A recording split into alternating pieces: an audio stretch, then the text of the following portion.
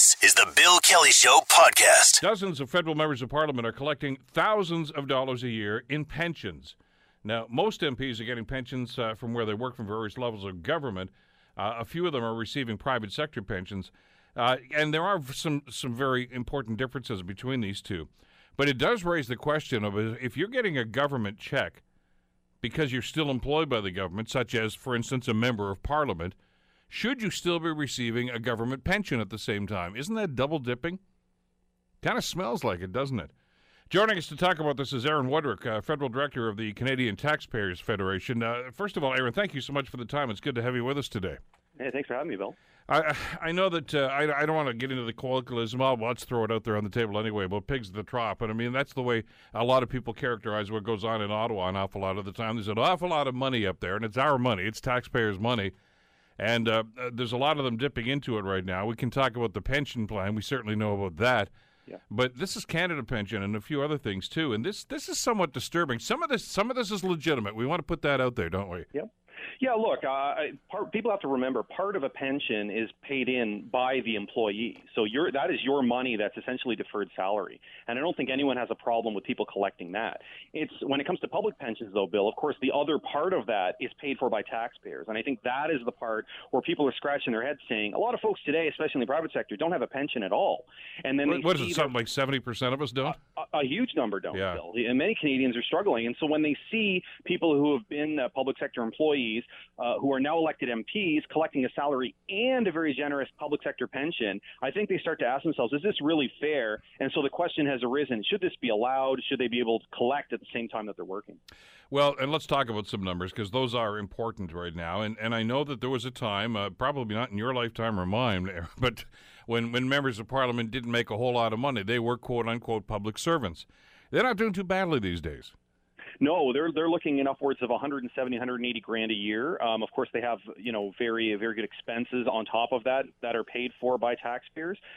So they're not struggling. They're not millionaires either. I don't want to suggest that, but they're doing quite well relative to other Canadians. And so, I think the question about this pensions, which has come up this week, is should there perhaps be a rule that if you're an elected MP, any other public sector pension that you're receiving, you can only get the portion that you paid, your own money. You don't get the taxpayer supplement as long as you're working as an MP. Now, we did mention some variations on this, and one, the local MP here in the Hamilton area, Scott Duval, who's the MP, of course, for Hamilton Mountain, is receiving a pension, but that's from ArcelorMittal Dofasco. That's got nothing to do with government money or people's money. So we kind of, and he's not the only one. There are some like that, and you kind of set those aside and said, okay, fine. That's an agreement back from his previous workplace. That's okay. We're not going to touch that. We're not going to get worried about that. No, I agree, because remember, the only reason that I think the public has a right to be concerned is if it's public money. Yeah, exactly. We get into this debate all the time. It's the same thing with corporate executive compensation. We were very upset when Bombardier was giving raises because they took taxpayer money. If it's a private business, they can pay their people whatever they want. It's none of your or my business. But as soon as it's taxpayer money, I think the public has a right to start asking questions about whether it's being used prudently. Well, the timing stunk on that. They got a great big bailout check from the government, and then they said, "Oh, God, thank you for this. Hey, by the way, it's bonus time, everybody." And that just doesn't smell right. Well, that's right. I've had lots to say about that company over the years, and it does astonish me sometimes. It just seems, I don't know who thought that this would be a good idea, given what they've been going through the last couple of years. Anyway, that's another issue. And by the way, you can go to the website. It's the Canadian Taxpayer Federation website. We'll talk about that at the end of the conversation here, because there's some links to some of the stuff that you and others have written about that too, and it's always a good read and very informative read. But back to the pension issue for just a second, and here's the thing that really galls me about this, and I know we can argue about the MP's pension plan, and I still think it's an aberration, and I think it's almost an insult to some Canadians that even in the worst days of the recession back in 2008, 2009, when a lot of us lost our pensions, those of us that had them saw them dissipated by a considerable amount of money, that there was a law in effect that we found out about after the fact that said no matter what the economic conditions, the MP's pension plan needs to be topped up to its full extent. So in our toughest, harshest economic times, the money that we were giving to Ottawa, part of that was going to make sure that the MPs had a nice soft landing no matter what. That's the sort of thing that no matter what you feel about elected officials, you figure, hey, why are there two sets of rules here? Well, you're right. And I mean, speaking even more broadly to politicians, the public sector generally, I don't want to bash the public sector. I think there's many good people in the public sector who do good work. But the reality is many public sector employees have what are called defined benefit pensions. Yeah. So whatever you pay in, you're guaranteed a certain payout. That's not the reality for the rest of us. When we have private investments for our retirement or a defined contribution plan, whatever the market yields is what you get. And a lot of people are starting to ask, why is it that people in the public sector get a guarantee subsidized by everyone else, whereas the rest of us working in the private sector don't get that? So I think that's a fair debate to have, and I think it's a fair question about whether we need to start moving away from defined benefit contributions in the public sector towards a hybrid or defined contribution. Well, isn't that the big debate that goes on with a number of the public sector contracts that are coming up right now? Because we've moved away from that in the private sector. Years ago, we moved away from that. I'd be hard-pressed off the top of my head to come up with any major corporation that even has that kind of a pension plan anymore. Yet the public sector employees are clinging to that, and it often becomes a very, very rough point during negotiations. Yeah, look, I don't blame them for trying to keep it. Oh, sure, I would too if I had it. It's a wonderful thing to have a guarantee when you're retired. The problem is it doesn't sync with reality, Bill. There is no guarantee in this world. People in the private sector have to rely on what the market bears. Why should it be different in the public sector? Why should they be the ones to bear the additional cost if things don't pan out just because people happen to work in the private sector? It isn't fair to the rest of Canadians. To that same point, by the way, let me ask you about something else about this, because the story, obviously, that CBC printed out, and you guys have been talking about this for months now, has to do with members of Parliament and the pensions that they're doing. And by the way, there were some astounding numbers in this first one that really stepped out at me, and are the relatively high number of people in the House of Commons right now that are over age 65 and qualify for this. So much for the leaders of tomorrow. I don't know where they are, but they're certainly not in the House of Commons these days. Yeah, there's a lot of focus on the young leadership. Justin Trudeau, of course, generational change, Andrew Scheer, a lot of the NDP candidates. I mean, we could have, 3 leaders under the age of 50 in the next election, Bill. So that's something. But in terms of they should go over to the daycare center because they're going to be so younger than everybody else over there. Yeah, no question. But, there are a lot of older folks. And then the reality is a lot of politicians tend to move up from the municipal level or the provincial level to federal politics. And so that's the reason I think there's a high number of people who've previously been in other public sector roles now as members of parliament. And that explains why so many of them are receiving pensions. And the other thing, Bill, is that you don't necessarily have to be 65 in some cases. Depending on the plan, you can be as young as, I believe there's one MP is 48 who's receiving their pension. So it really depends on the rules. Yeah, and again, like some of those are private sector, and that's fine. We're not talking about those folks at all. So I don't want everybody to get their back up about this. This is people's money. This is government money that's going into this. And here's one of the other things that this report uncovered today that I think is very germane to this discussion, because we've been talking a little bit here about the private sector as well, Aaron. If you are in the private sector and you're in this situation, you're not allowed to collect that pension. I mean, there are rules about what they can do. They can't double dip, yet MPs seem to be able to do it. Yeah, and that is another important fact, right? If again, pensions are made up of partly what you pay in and what others pay in. In a private sector pension, it's a company, and in the public sector, it's taxpayers. So I think it is entirely fair to ask why, if you are duly employed and making a good salary, why should taxpayers be paying that additional chunk while you're still getting a paycheck from taxpayers as well? Well, here's the way it goes. I'll just paraphrase this. Federal public servants who return to the federal government after retiring face restrictions. Those who take a job they are again contributing to the pension plan must suspend their pension checks while serving in that position. Yeah. And they're very specific. I love the wording in this, Aaron.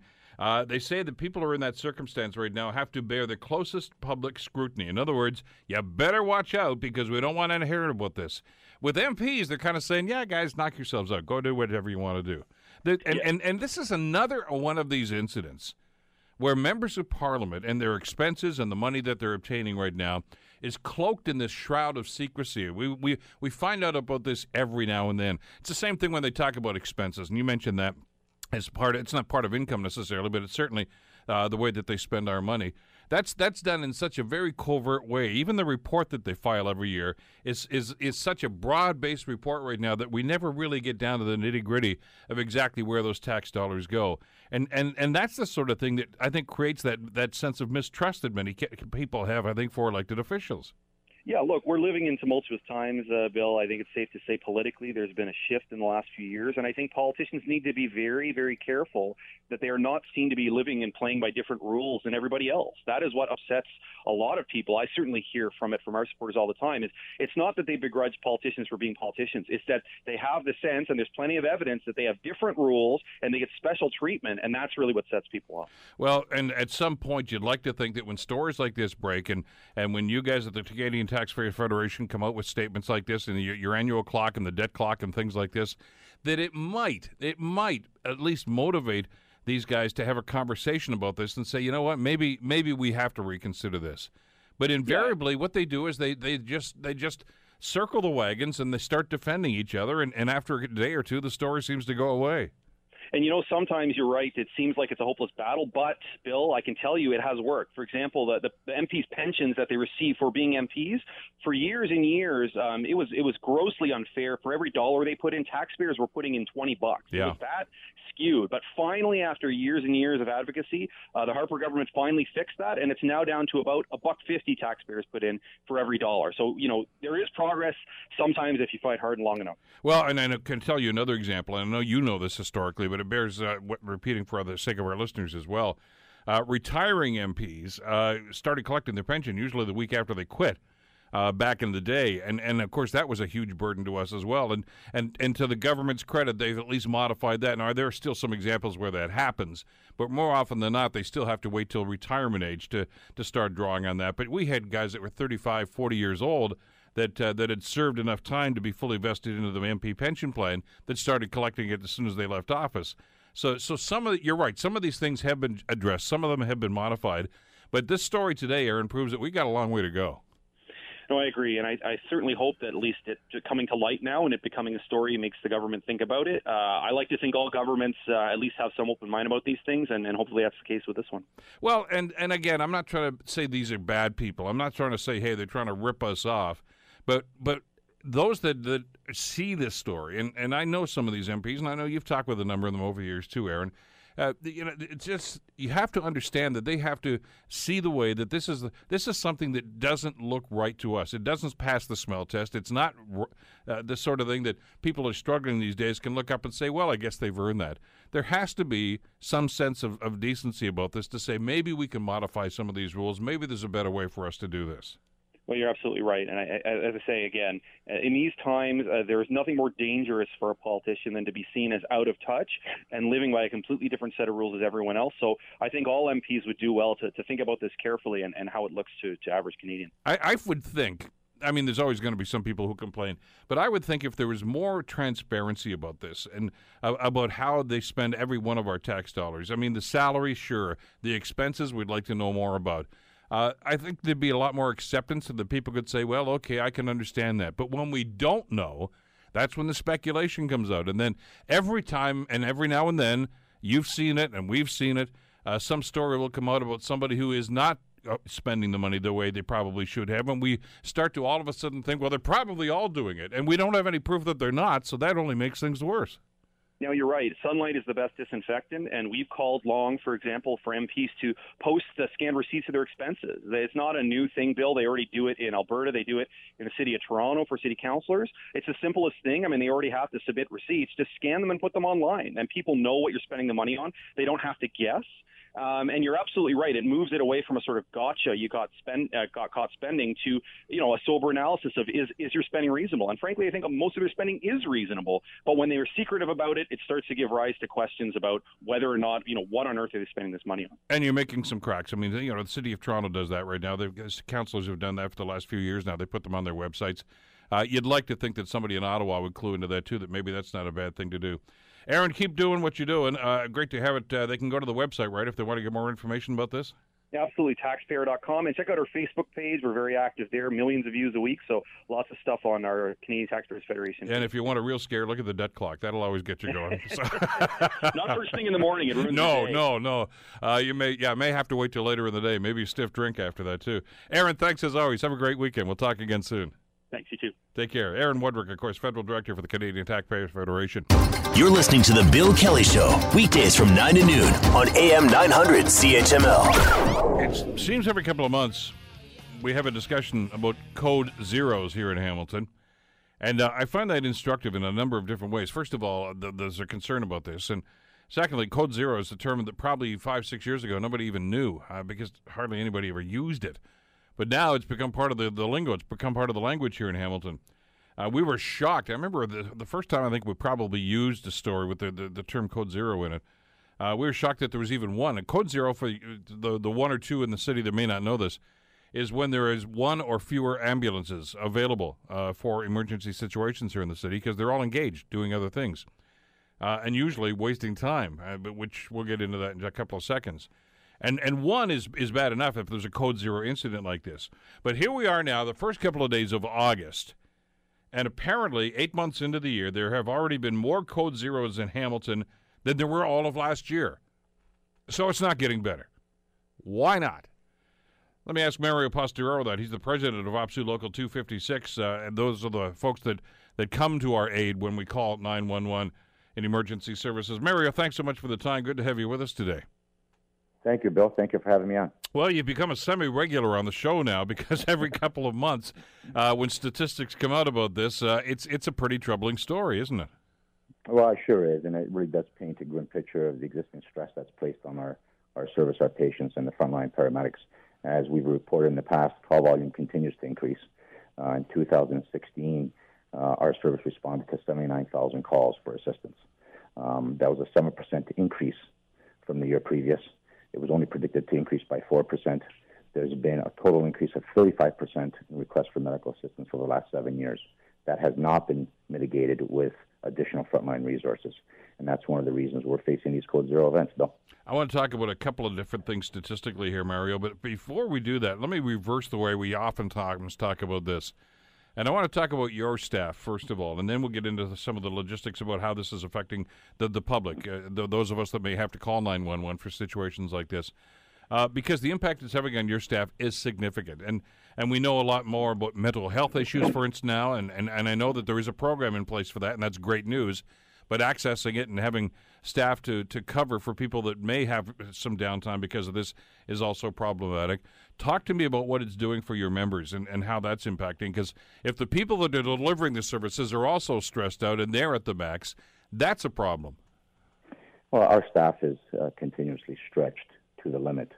In spite of that, paramedics still respond to calls, in spite of the fact that they often go without having a meal, in spite of the fact that they're often forced to work overtime beyond their scheduled shift, which is 12 hours. So it does have a cumulative effect. We've got programs in place. Hopefully that will deal with some of those mental issues that arise from the very difficult work that we do. But I'd really like to focus on what code zero events and the lack of frontline ambulances do to the patient. Well, let's get into that. And we've used the term so often that and even the decision makers have become apathetic in reporting code zero events. The province, the city, our senior management, local hospitals need to regain the sense of urgency that grew out of the very first much publicized code zero event in 2006. To paint a picture of what occurs when there's a code zero event, when there's only one or no ambulances available, we have a high call volume service. Calls keep coming in. They don't come in an organized fashion. And dispatch has to prioritize those calls. So what happens to your mother, your grandmother who may have fallen, may have fractured her hip? She's not going to be prioritized over a patient that may be having a heart attack. So your grandmother or my mother might be waiting for an hour and a half with a fractured hip laying on the floor.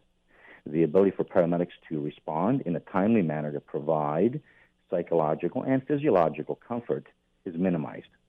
That's not clinically acceptable. It shouldn't be publicly acceptable. That's the picture that people have to understand. Your listeners have to understand that is the cascading effect of a code zero event. We're using numbers, we're using terms, but the real life issue on the street is our patients, the elderly who comprise a significant portion of our call volume. The elderly are 5 times more likely to call for medical assistance than those under age 65. That's a growing demographic. Your mother, my grandmother, the elderly are being denied the psychological and physiological comfort when they fall, crack a hip, fracture an arm. That's the picture that people have to understand. That's the effect of what Code Zero events have on our citizens, Bill. Well, let me give you some numbers, because now this report comes out, and isn't it interesting that the census data is also out this week as well? So we can substantiate what you've just said here.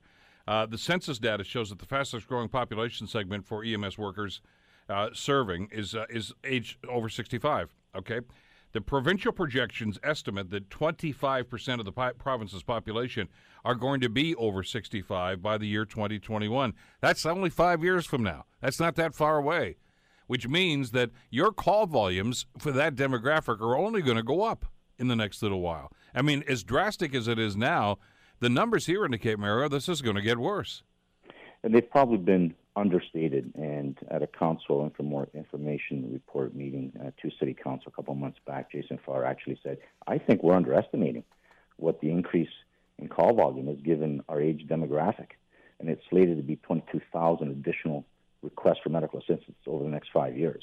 Well, they were off by 80% last year when they said it would only increase by 4%, and in fact, it increased by 7%. So we're underestimating what the impact will be. Well, because this is let's look at the Hamilton-only numbers here as well, and we'll drop it down a little bit to age 50 plus, okay? But I mean, you're still the people that are getting up there right now.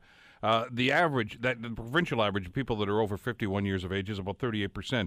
It's 41% in Hamilton. So we are already ahead of the curve here. Hamilton population is older than the provincial average and getting older faster because of the number of people in this area that are over 65. So the burden on you guys right now is significant. It is, and it's not being met or mitigated with the recognition that we need to staff up or deal with the consequences, because there is a crisis looming. We're already in the midst of it, and we've been continuously reporting it. And, we're on the front lines. We're on the street seeing it and living it. Our paramedics do this. We've been reporting it for a number of years. We're disappointed that there was no request for frontline ambulance enhancement for 2017. We hope there will be for 2018, because we're playing continual staffing catch-up. And all the other demographics and all the other benchmark initiatives indicate that we are below complement in ambulance staffing. And you can also, I can give you numerous different numbers and data items to substantiate, what I'm saying. We occupy a very thin slice of the budget pie. In 2016, the average taxpayer, their taxes went to EMS to the tune of $79 for EMS total. For fire, it was $350. For police, it was in the area of $600. That's per residential average taxpayer. So EMS has always been ill-served and inappropriately financed given the work that we do compared to our sister services. So we need to, and council has to make the decision, what's publicly acceptable, what's clinically acceptable, and recognize that unless we staff up to meet the demand and the increasing demand for our services, we will be running a third-rate ambulance service. And I don't think our elderly, who comprise a significant portion of our calls, deserve that. Well, let's look at those calls as well. And we're talking about people that are older, slips and falls, those sorts of injuries that can occur. We've had some pretty hot days. That can be a cause for 911 calls, too, because of the negative impact that can have on people. There's so many different things that are happening. And then, of course, you get into the inclement winter weather, and those numbers are just magnified, of course, considerably because of the sorts of things that are going on. Now, I know that there are some officials that will say, well, the numbers make it look bad, but you know what? We have ambulances from other areas that can cover in case of something like this. It's really kind of putting fingers in the hole in the dike, isn't it, Mario? It's not the sustainable solution that they're talking about here. Consultant reports, we as frontline paramedics have been saying for years that the demographics point to an increase in calls for medical assistance. I don't know how many different ways we can say it, but the people that they've hired as third-party consultants that they've paid for have told them this. So whether there's a complacency in recognizing what the need and the fix is, it's definitely not being addressed adequately. We're playing staff and catch-up. We always have, and we will continue to ill-serve our citizens unless we're able to tackle the real issue and channel the appropriate funds to our ambulance service. And we can spin it any way you want, but unless there's a recognition that we need more, you can't do more. And right now, the more is increasing beyond our ability to respond. It's having an effect on the patients, and it's having an effect on the paramedics and our service. There's another element to this that always comes into the conversation, and the numbers that I've seen on this are pretty troubling, Mario, and that's offload times. In other words, once your staff picks somebody up, once they take them to a primary care facility, a hospital, in this case like this, the numbers I've seen here indicate that here in Hamilton, the offload time is about 3 times what the province is suggesting it should be. 3 times longer.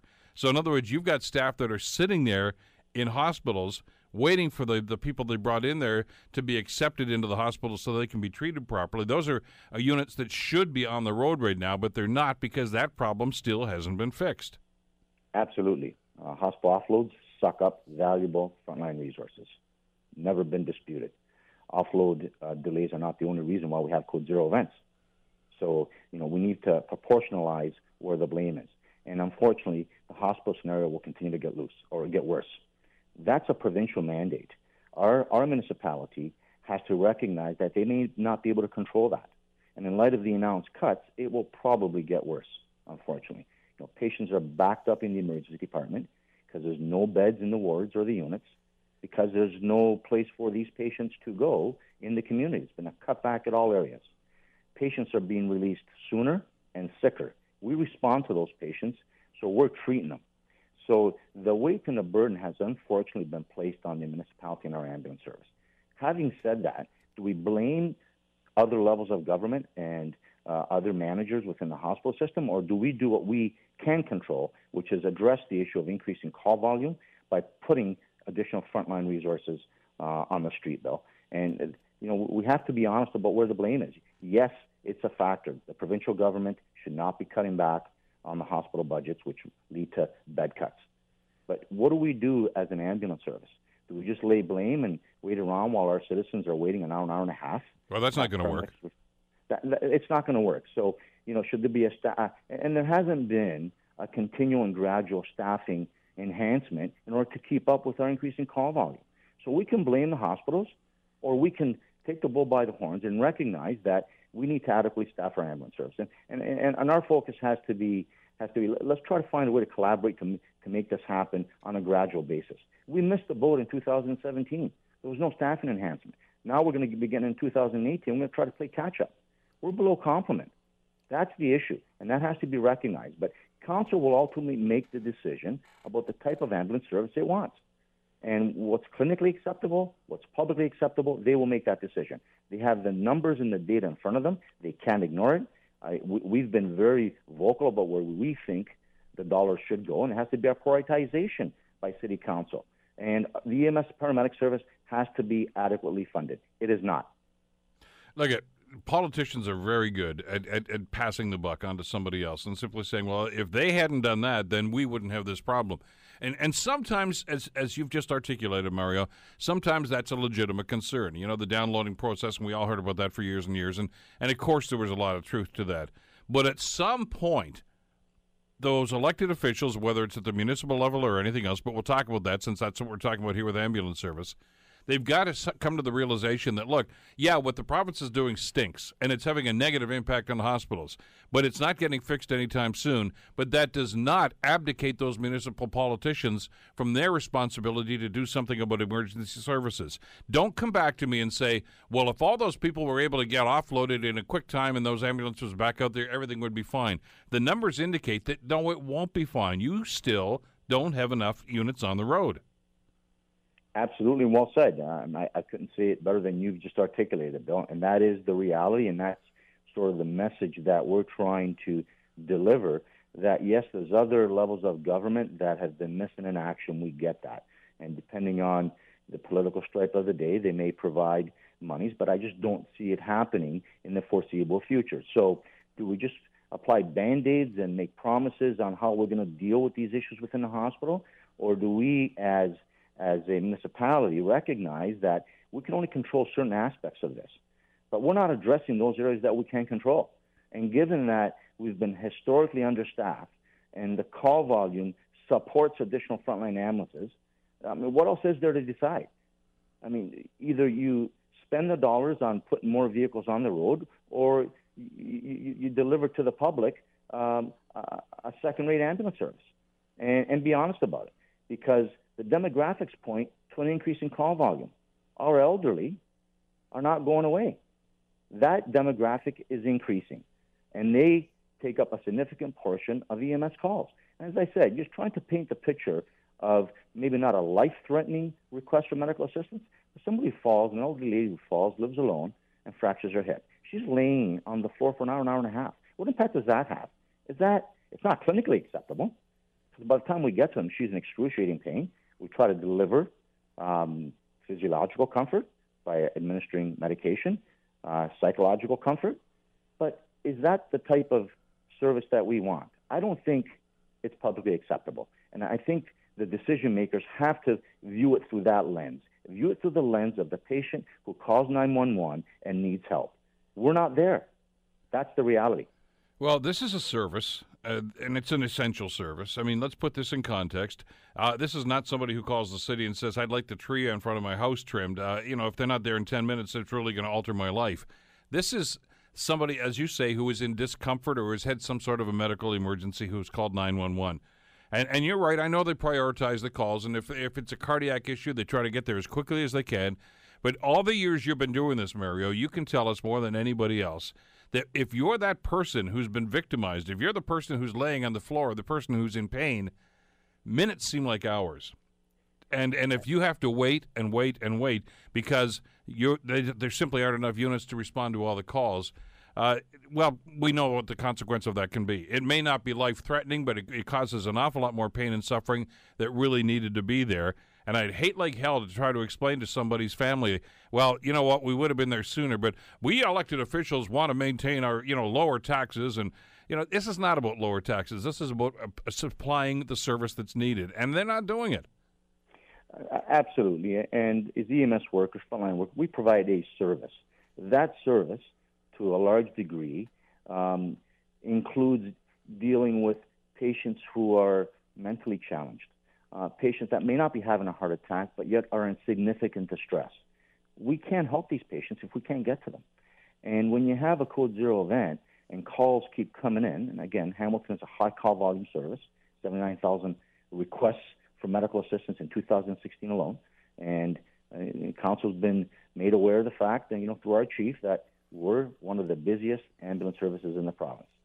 So if you're that patient that is not having a heart attack, but has never called 911, now you've fallen and you fractured your hip, you cannot get up, and the service that you thought was there isn't, and it takes an hour and a half for somebody to come and help you, what does that say about the service that we're delivering?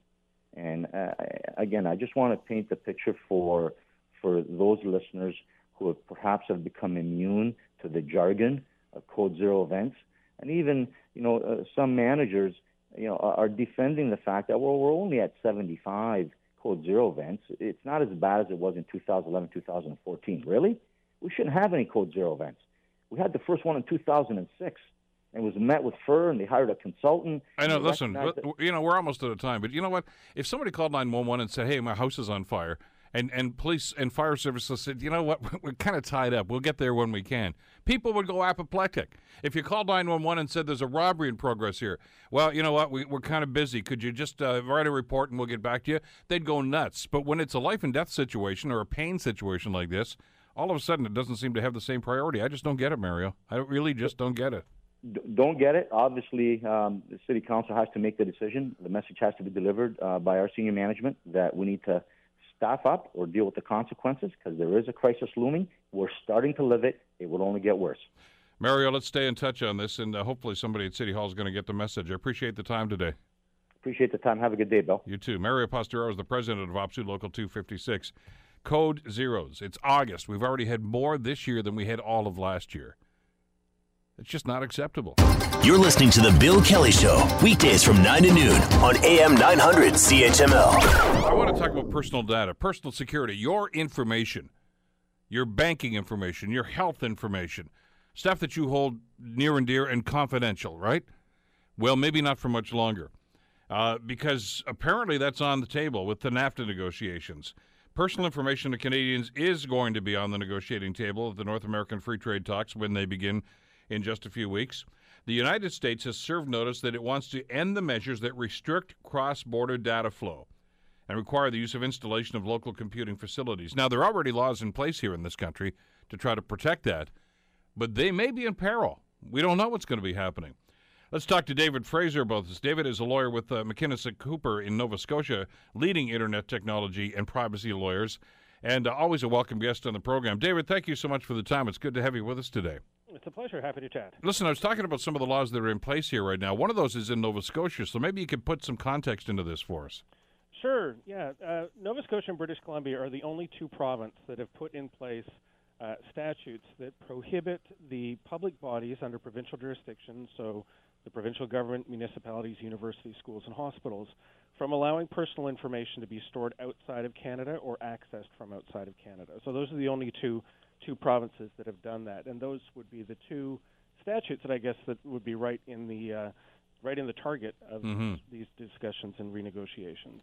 And so good for them. When I saw that stat earlier today, the first question, of course, I had is why haven't the other provinces jumped on side? It seems like the natural thing to do.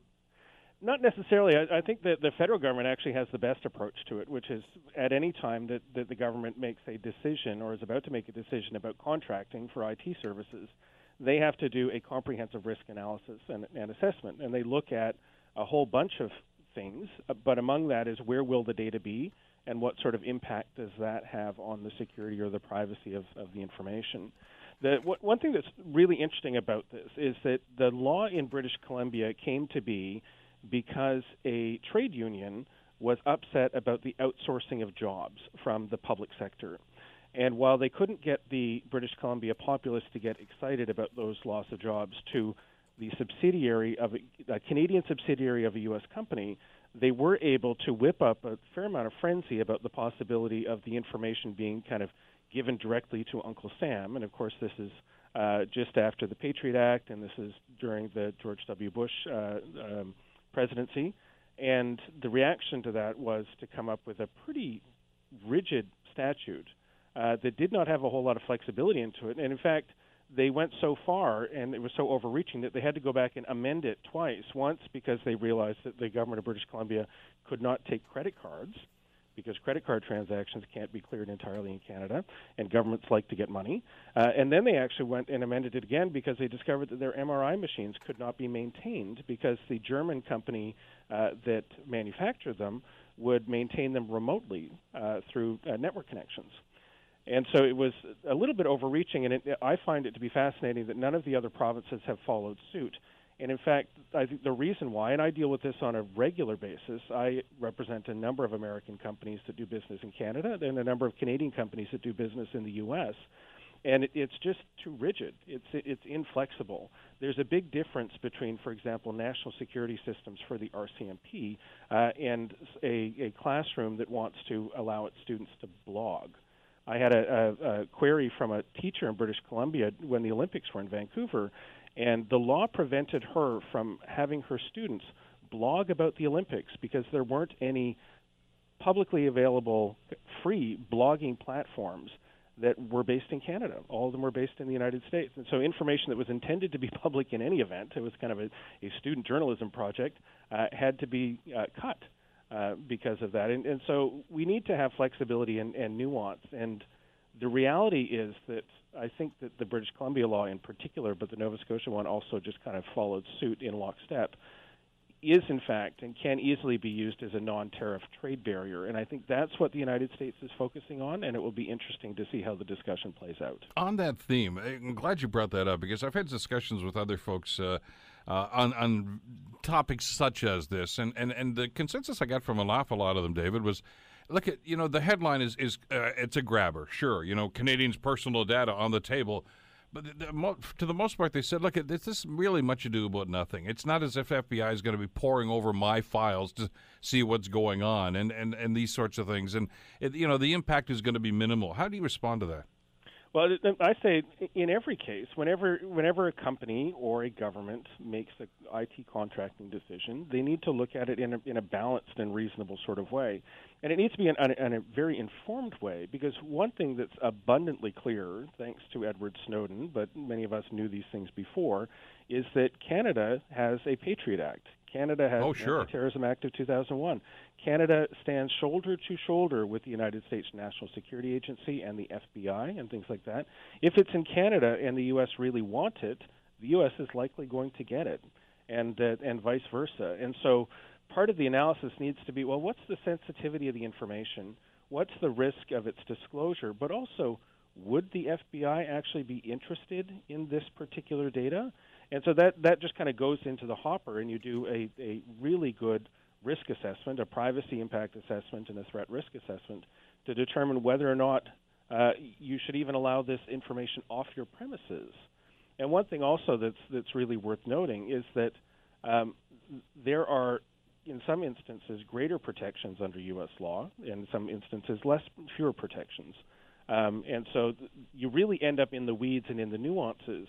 So it shows a blunt instrument like the amendments to FIPA in British Columbia or Nova Scotia's Personal Information International Disclosure Protection Act are just too blunt in order to do that. And I've also seen instances where this sort of thing is simply used as an excuse to say no to innovation within government.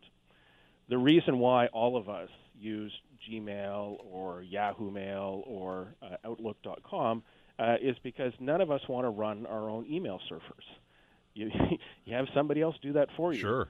Google has more security engineers and Microsoft has more security engineers than the Canadian government has altogether. So there are a number of instances where the actual computer security is significantly improved by handing it over to a team of trained professionals. And so that's just another one of the factors that goes into the mix for prudent decision making. Isn't there a little hypocrisy here, too, that people are getting a little upset, and some would even suggest maybe paranoid about the loss of personal data and exposed to personal data when so many of us freely turn it over to social media engines, for instance? Well, and I think that's a little bit of an illusion or a little bit misleading. So for me, privacy is about making choices and informed choices about my personal information. And so just because I have an active Twitter account and an active Facebook page doesn't mean that I get to make that decision about anybody else's privacy. They get to make their choices.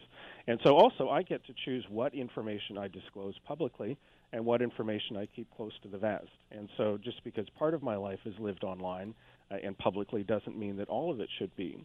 And so we need to be cautious about that. So certainly, notions of privacy have changed. I don't think that there's any doubt about that. We are less afraid of, I guess, collectively, the disclosure of certain amounts of information. 20 years ago, people were incredibly paranoid about disclosing any information online. Yeah. And now you look at Facebook and Twitter and Instagram and all that. But that doesn't mean that people have lost their sense of privacy and their expectation of privacy. And in fact, privacy is also, at least there's an element of it, which is you get to choose how you present yourself. And so this is just a phenomenon of social media that there's a whole lot of people out there, probably the majority, who they're always putting their happy, good, kind of flattering content out there because they get to choose what they put out there and what they keep to themselves. But put this in context, if you could, Dave. Try to help us to understand exactly what's happening with information like this and with data that's going out there, and that if that's going to be exposed, and if this is going to be on the negotiating table, and if U.S. companies have access to this information, and by the way, we put a codicil to that too, because as you mentioned, a lot of them already do anyway, or it's there if you want to get it.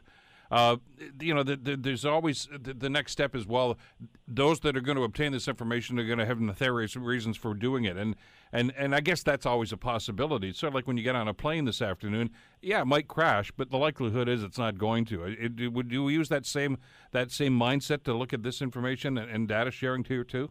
Well, I think so, because I'm always looking at it in terms of risk. What's the likelihood that something's going to go wrong, and what would the consequences of that be? And so that just goes in, and so I do that math every time I get on an airplane. Presumably, I somehow do that math every time I step across the street. I guess when I get out, to decide whether I'm going to get out of bed that morning. So I think that's all part and parcel of it. But you referred to earlier about kind of the paranoia or the concern about just handing it to an American company. Well, what is it about an American company that certainly kind of trade agreements are intended to deal with, battle, and actually be a counterpoint to that sort of discrimination based on the nationality of the company. You need to kind of dig deeper on that. And frankly, one thing that's interesting is that most of the large U.S. IT companies now operate data centers or have servers in Canada. Microsoft does, Google does. Sure, they offer that as an option, right? They do, and so on one hand, if the concern is that it's going to an American company, the Canadian federal government gives information regularly or uses the services of Microsoft. Microsoft is an American company, but the data is kept in Canada. Does that solve the problem? Because in fact, in an internet-connected world, the location of the data is not as important as some people might think. It's very different if you're talking about a piece of paper and where that resides. Data is connected to the global internet, which is inherently borderless, and also data can exist in multiple places at the same time. And frankly, any cloud computing service provider worth its contracts is going to keep information in multiple places because of the security and the redundancy that goes with that. And if there are people that have some untoward ideas about what they want to do with this, they're already out there, and we hear those stories all the time about hackers and accessing information. But your point's well taken. I mean, if you look at the Patriot Act, and of course our companion piece here in Canada that's been in place now for about 16 years. Those protections are in place. That data sharing has always been in place. And if you talk to folks like yourself, and I know I've talked to a number of business people that have business enterprises on both sides of the border, they'll say, you know what, it's already happening. And you know what, it's going pretty well so far. I mean, there are some aberrations from time to time, and those are problems, and they have to be dealt with. But the system seems to be working, and the sharing of data is not new, and it's not something that may be happening. It's something that is happening. Well, that's right, and certainly there have been some cases with significant consequences because of data sharing. Usually it's been because of inaccurate data sharing. The Mayor RR case kind of comes immediately to mind. But I haven't heard of instances where wholesale data has been hoovered up. And frankly, part of my practice is advising companies on dealing with government demands for customer data. And so now there's probably a whole lot of hacking and government hacking and unofficial hacking that happens at the same time. But if the government wanted to, so for example, if a university in Nova Scotia wanted to use a U.S. kind of hosted service provider for something called an ERP, an enterprise resource software system that kind of manages a whole lot of their operations, is that the most sensitive information? Is that the sort of information that would be of interest to law enforcement? Because among the things that I'll ask my clients if they're looking to do decision-making is, well, have Canadian police ever gone looking for this information? Have you ever dealt with a production order or a search warrant in connection with this sort of stuff? Because that would be the first indicator that it's likely of interest to law enforcement for any particular purpose. And in most cases, the answer is no. But you really need to look at it at the exact data, where it's going to be, who's going to be hosting it, what their policies are. In every cloud computing contract that I've dealt with, there's an obligation on the part of the service provider to notify the customer if there's any request. Alberta actually has, in their statute, instead of blocking the cross-border transfer, they have a requirement in their law, which is also in British Columbia and Nova Scotia, that requires a contractor service provider to notify the government of the province if there's a foreign demand for disclosure. So if anybody makes a request, so if you do not provide that notice, you have committed an offense. The service provider might find themselves between a rock and a hard place because there might be a gag order on for example, under the U.S. demand, but an obligation to notify the Minister of Justice. But I also build in obligations on the part of the service provider to resist to the extent that they lawfully can. We've had the law in the U.S. related to national security letters has been significantly curtailed because of court challenges to these demands made by service providers like Google, Yahoo, and Microsoft. And they don't have to make those. They don't have to push back. They could just easily kind of shovel over the information. But these companies, for whatever reason, when they see that a demand they think is overreaching or unconstitutional or infringes on protected speech or something like that, they do in fact step up and resist. And I think we should take some comfort from that as well. Well, sure. In other words, those safeguards are already in place, and there is some sense of transparency already that maybe a lot of us may not know about, but those that do these sorts of transactions on a daily or weekly basis, I guess, are aware of them, aren't they? Well, that's right, and also there are other measures you can take. So this is a very complicated area, but I have clients of mine who use servers in the United States because of cost and other reasons, but they encrypt the data that's on those servers, and the only keys to that data exist in Canada. So frankly, if the FBI were to walk in and seize those servers, which they're not likely to do, but if they did, there would be nothing that they could retrieve on it. So there are steps that you can take like that. There are other things like tokenization, which has been adopted by some public bodies in British Columbia so that they can use some great online cloud services like Salesforce. And tokenization uses a computer system in Canada to strip out the personal identifiers in Canada and replace them with gobbledygook. But so there's kind of a translation between gobbledygook and the actual text, but the engine that does that stays in Canada. So if anybody were to get their hands on it in the United States, it is ultimately meaningless. And so it's those sorts of things. We always, I've been talking a lot about risk, and we also need to be at the same time talking, well, how do you mitigate against these risks? How do you minimize the possible impact? There are technological solutions, there are contractual solutions. It's not a one-size-fits-all. And so you have the BC law and the Nova Scotia law that kind of one-size-fits-all by saying no. I think we need to get a little bit more nuanced at that. Always insightful to have you on the program to put some context into this stuff. David, thank you so much for the time today. It's my pleasure. Anytime. Take care. David Fraser, of course, with McInnes & Cooper in Nova Scotia, talking about what may be available in these NAP negotiations about personal data and sharing. Let me do the break. We'll come back in a few minutes. The Bill Kelly Show, 900 CHML. The Bill Kelly Show, weekdays from 9 to noon on AM 900 CHML.